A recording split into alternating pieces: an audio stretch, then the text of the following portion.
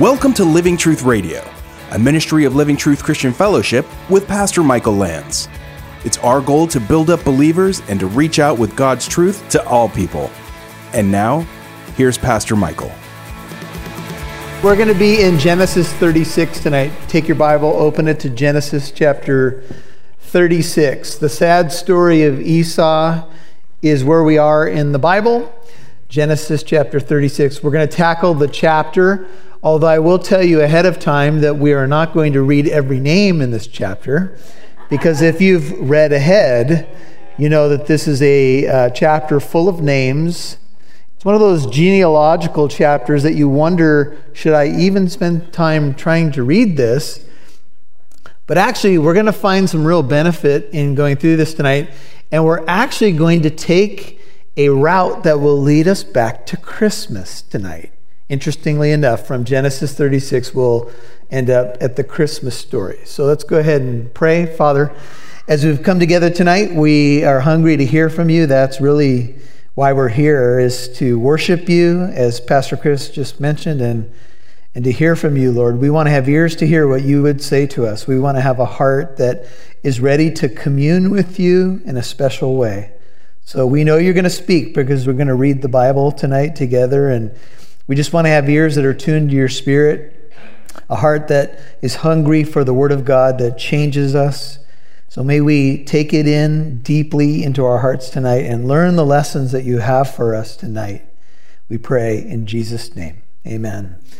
Now, I've gone there many times before, so I'm just going to touch on it as we start the message in 1 Corinthians 10, verses 6 through 13. If you haven't noted this before, 1 Corinthians 10, verses 6 through 13, written to a largely Gentile church, tells the Corinthians that we benefit from reading Old Testament stories.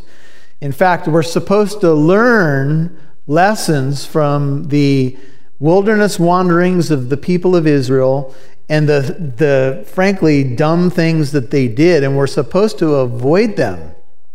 And we're told to learn. We're told to learn lessons about other people's mistakes and stumbles. And one of the things that the Bible gives you, especially when you read stories like this tonight and you kind of recap a life that has a hanging question mark over it, is, I don't want to be like that. Some of you have a history where you've been through some bumps and bruises, maybe in your family, maybe, in your growing up, and you're going to do the opposite now. You experience something that you know is not good. You want it to be different. For you, it could be just being a Christian. Maybe you didn't get raised in a Christian family, and you want to be the trendsetter for a Christian family. And maybe for you, it was a rough upbringing, or maybe it's a combination of both. Oftentimes, what the Bible does is it gives us a chance to park and reflect on a major character of the Scriptures. You'll notice in verse 1 of chapter 36, it says, "Now these are the records of the generations of Esau," that is, Edom. Now you'll note that Esau did become the father of a nation. He became the father of the Edomites, and we're going to touch on that as we move through the message. But we know that Esau was Jacob's older brother, and we know that this story has really centered itself for a lot of chapters on these two guys. This particular section in chapter 36 will close the book, in one sense, on the life of Esau. We're not really going to hear much more about him. We will hear about Edom, and there's other places that touch on Esau, but as far as the book of Genesis is concerned, this is the closing chapter on a life. And there are closing chapters on lives. We all know that lives have an opening page and a closing page, at least as far as it concerns this earthly existence. You get two dates. You get a date that you're born and a date that you die, and you get a dash in between. And what you do with that will leave a record. Notice that the Bible says these are the records of the generations of Esau. There is a record. There's implications in the Bible that heaven keeps a record of things that we do. God keeps a record. God's eyes run to and fro upon the earth, and he wants to strongly support those whose hearts are completely his. God keeps records. How all that works, I don't know. I don't know if he has the best supercomputer that was ever created.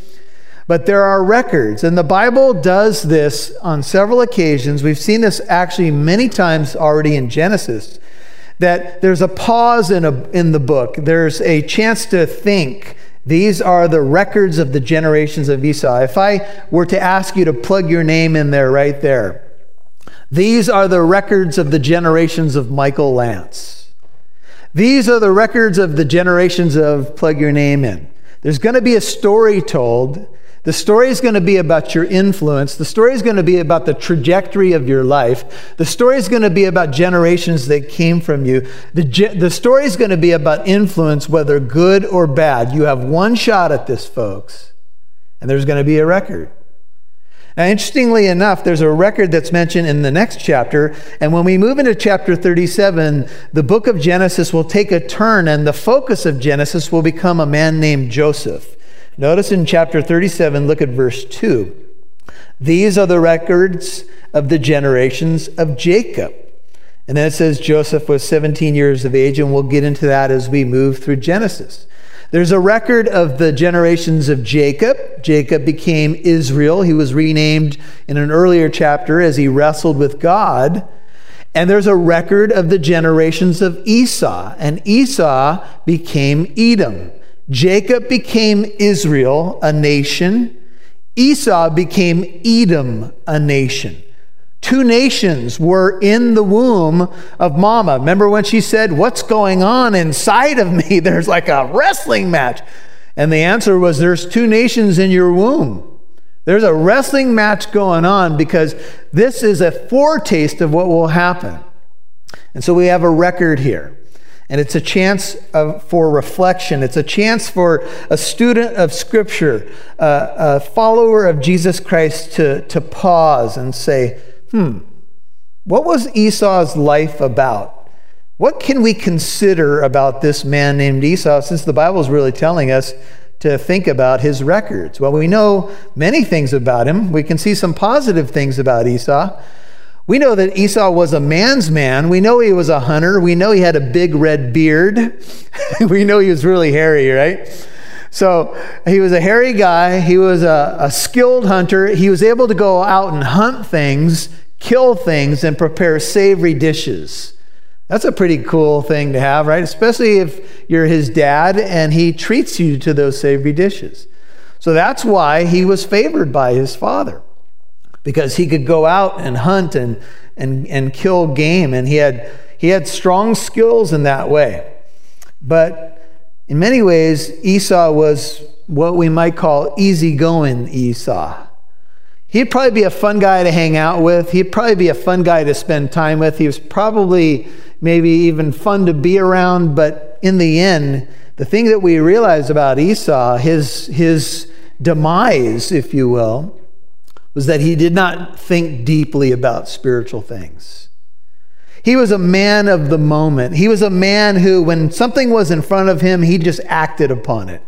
Remember early on when we see the account of these two brothers, he comes in from the field and Jacob's preparing stew. And he goes, "Give me some of that red stuff," right?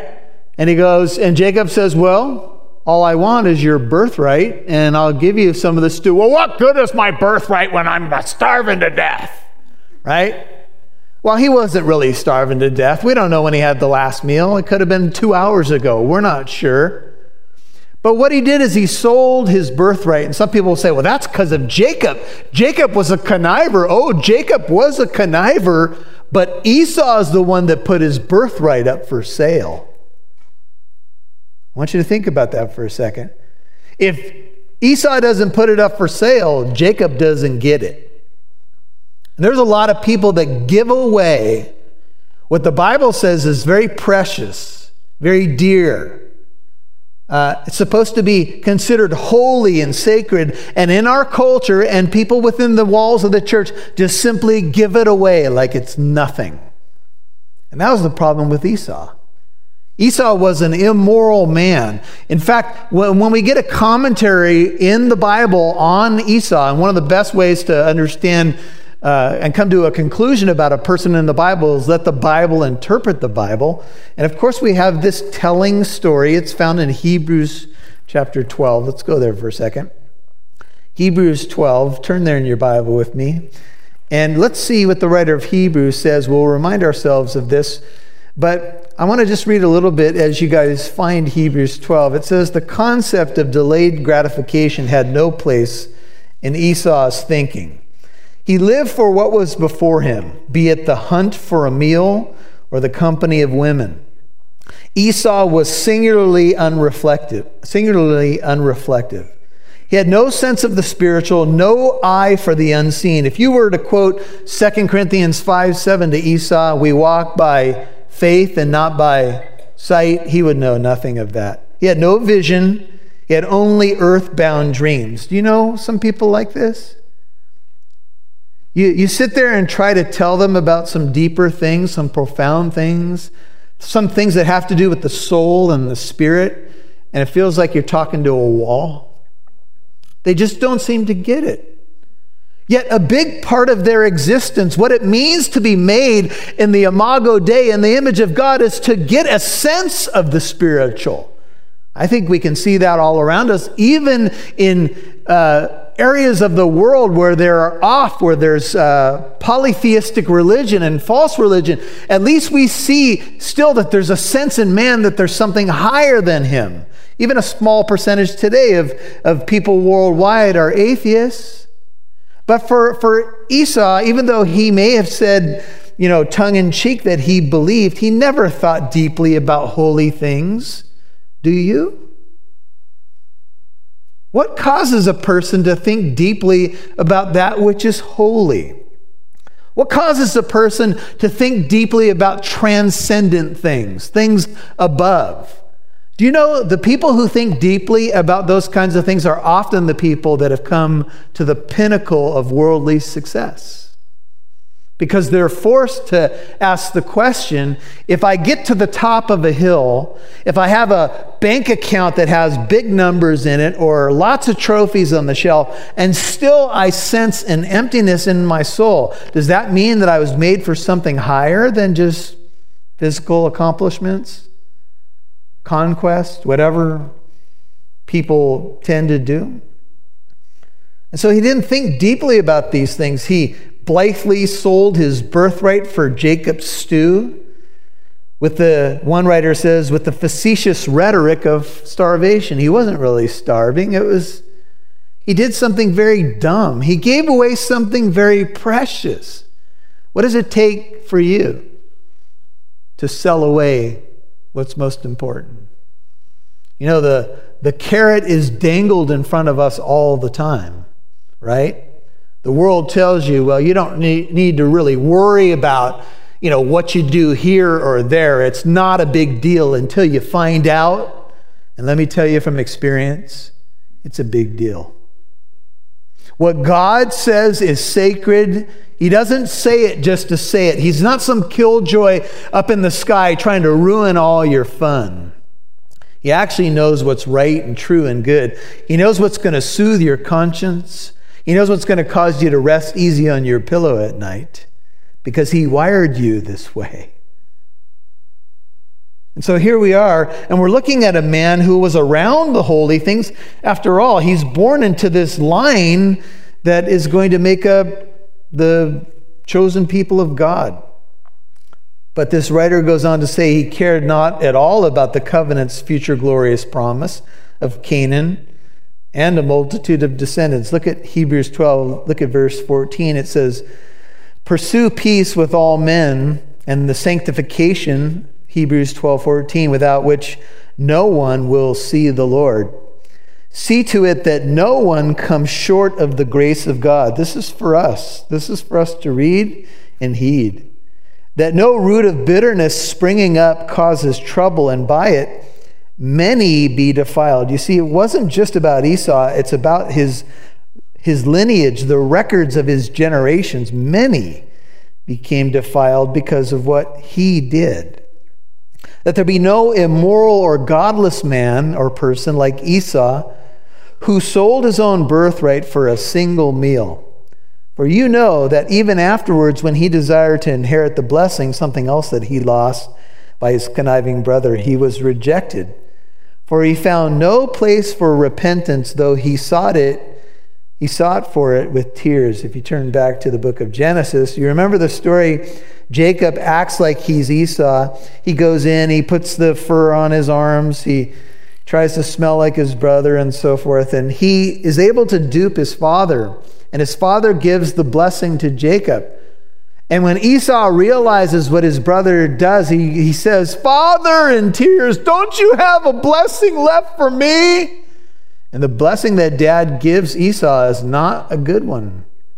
It's nowhere near in comparison to what Jacob received. You see, the Bible says that people who live their lives this way, they lack a spiritual perception. 1 Corinthians 2:14 says, "The natural man does not understand the things of the Spirit because they are spiritually appraised." If you've ever had a piece of property appraised, you know what an appraiser does. He assesses value. He will look at your property if you're going to put it up for sale or you're going to go get a loan, and he will determine the value of that property. The natural man cannot properly appraise spiritual value. So he looks at what you do, that you read your Bible, that you pray, that you go to Bible studies, that you share your faith, and he thinks it's ridiculous because he doesn't know how to assess value. And one of the things that you and I need to learn to do is how to value things the way God values them, how to value people the way God values them. You're going to spend the rest of your life doing that, but let me tell you right now, if you can begin to see life through God's eyes, you'll be doing really well. The word says that Esau actually despised his birthright. That's Genesis 25:34. He didn't just push it away. He despised it. He put it up for sale. And then when he wept, when he lost the blessing, it says he didn't find the place of repentance. He was sorry for what he lost, but not sorry for how he got there. Would you please hear that? He was sorry for what he lost, but not sorry for how he got there.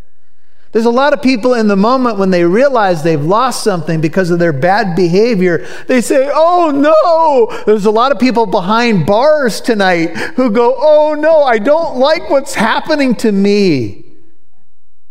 But unless there's godly repentance, they don't really change. They just don't like the consequences of what's happened to them by their poor choices. That was Esau. He didn't really put it together. He didn't really get it. And so he was told, "You're going to live," Genesis 27:39, his father prophesies. He says, "You're going to be away from the fertility of the earth. You're going to be away from the dew of heaven. You're going to live by your sword." And so this is Esau. Back to Genesis 36, look at verse 2. Esau took his wives. So you got the records in 36:1. And here he took his wives from the daughters of Canaan. He had Adah, her name means ornament, the daughter of Elon the Hittite, and the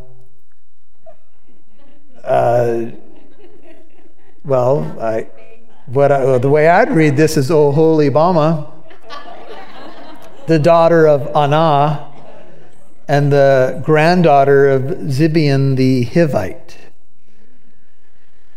He took wives from the daughters of Canaan. Now, you could be reading your Bible and you go, "Well, you may not even park there, so what?" Oh, wait a minute.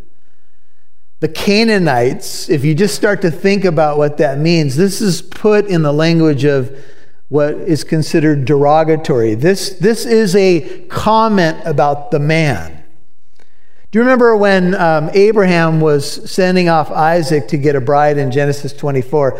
He made Eleazar, his servant, promise that he would not take wives or take a wife from the daughters of the Canaanites. He said, "Please." And he made him grab his inner thigh. Do you remember when we were there in Genesis 24? It's around verses 3 or 4. And he said, "Look, you are going to swear by God that you will not pick a wife for my son from the daughters of the Canaanites." Now that was important for the line that would lead to the Messiah, but it was also important for practical reasons because the Canaanite women worshipped what? other gods. And even Solomon's heart was turned away from the true God, one of the wisest, smartest men that ever lived, because he married outside the proper lines, and even, we would argue, outside the faith. In fact, his wives turned his heart away from God. Let me tell you, young people, this is very important for you to hear. Who you marry has huge implications for your life. And if you decide to marry outside the faith, put your seatbelt on really tight. Please hear what I'm saying. I'm not saying that God can't redeem a situation. I'm not saying that God can't work things together for good. But I am saying this. If you decide not to do things God's way, if you start making decisions, you say, oh, well, he's so cute. I'm sure he'll become a Christian. She's so pretty. Well, that may be true, but what you want is beauty on the inside. Amen? Beauty on the outside is not bad either. Don't get me wrong. And so what he did is he married daughters of Canaan. And look, he took not just a wife, he was also a polygamist. He took wives, look at verse 2, from the daughters of Canaan. And he took a woman whose name was Oholibamah. Anyway, we'll move on. So you have a Hittite here, and you have a Hivite. And then he had Basemath, her name I think means perfume, Ishmael's daughter, the sister of Nebaioth. And, he did this because he realized his parents were unhappy about these Canaanite women. In fact, we're told in one section of the scriptures that we've just recently read that these Canaanite wives were driving mom and dad crazy. In fact, mom says at one point that I almost want to die because of these women. Now, you guys know that when it goes bad with the in-laws, sometimes you want to just head for the mountains, right? It can be tough when you're not on the same page spiritually. Some of you run into this at holidays. You have a very, specific thing that you want to focus on at Thanksgiving and Christmas and Easter, and a family get-together happens, and all it takes is one sour apple. All right, we got to pray. Holy Joe, Christmas, would you speed it up? I want to hear about Jesus at Christmas. And you know that your decisions, the records of your generation, will be marked down. Some of you can't imagine this right now. You can't imagine that 30, 40 years are going to go by and there's going to be a record of your generation. But I got news for you. It happens. The clock just keeps ticking for all of us. Pastor Michael, I know this is hard. I was 16 at one point. I was. Keyword was. And so he did this. And he said, well, mom and dad don't like my Canaanite wives, so I'll marry an Ishmaelite. Wait a minute. That's not a great career move, because she is of mixed blood too, because Ishmael is a product of Abram and Hagar, who's Egyptian. And that was a whole nother story. So he kind of went halfway with it. He said, well, maybe this will make mom and dad happy. It shows you that the guy was somewhat sensitive, but he was still not getting it. So look at verse 5. And Oholibamah bore Jeush and Jalam and Korah. These are the sons of Esau who were born to him in the land of Canaan while he was still in what would be the promised land, or what was the promised land. Maybe you can relate to this. When I was growing up, you would hear somebody's name, and if you had a positive interaction with someone with that name, it would be cool. And if that name had you had a negative history with someone with that name, you're kind of like, don't really like that name. And one of those names that comes out in Scripture is a man named Esau. Esau.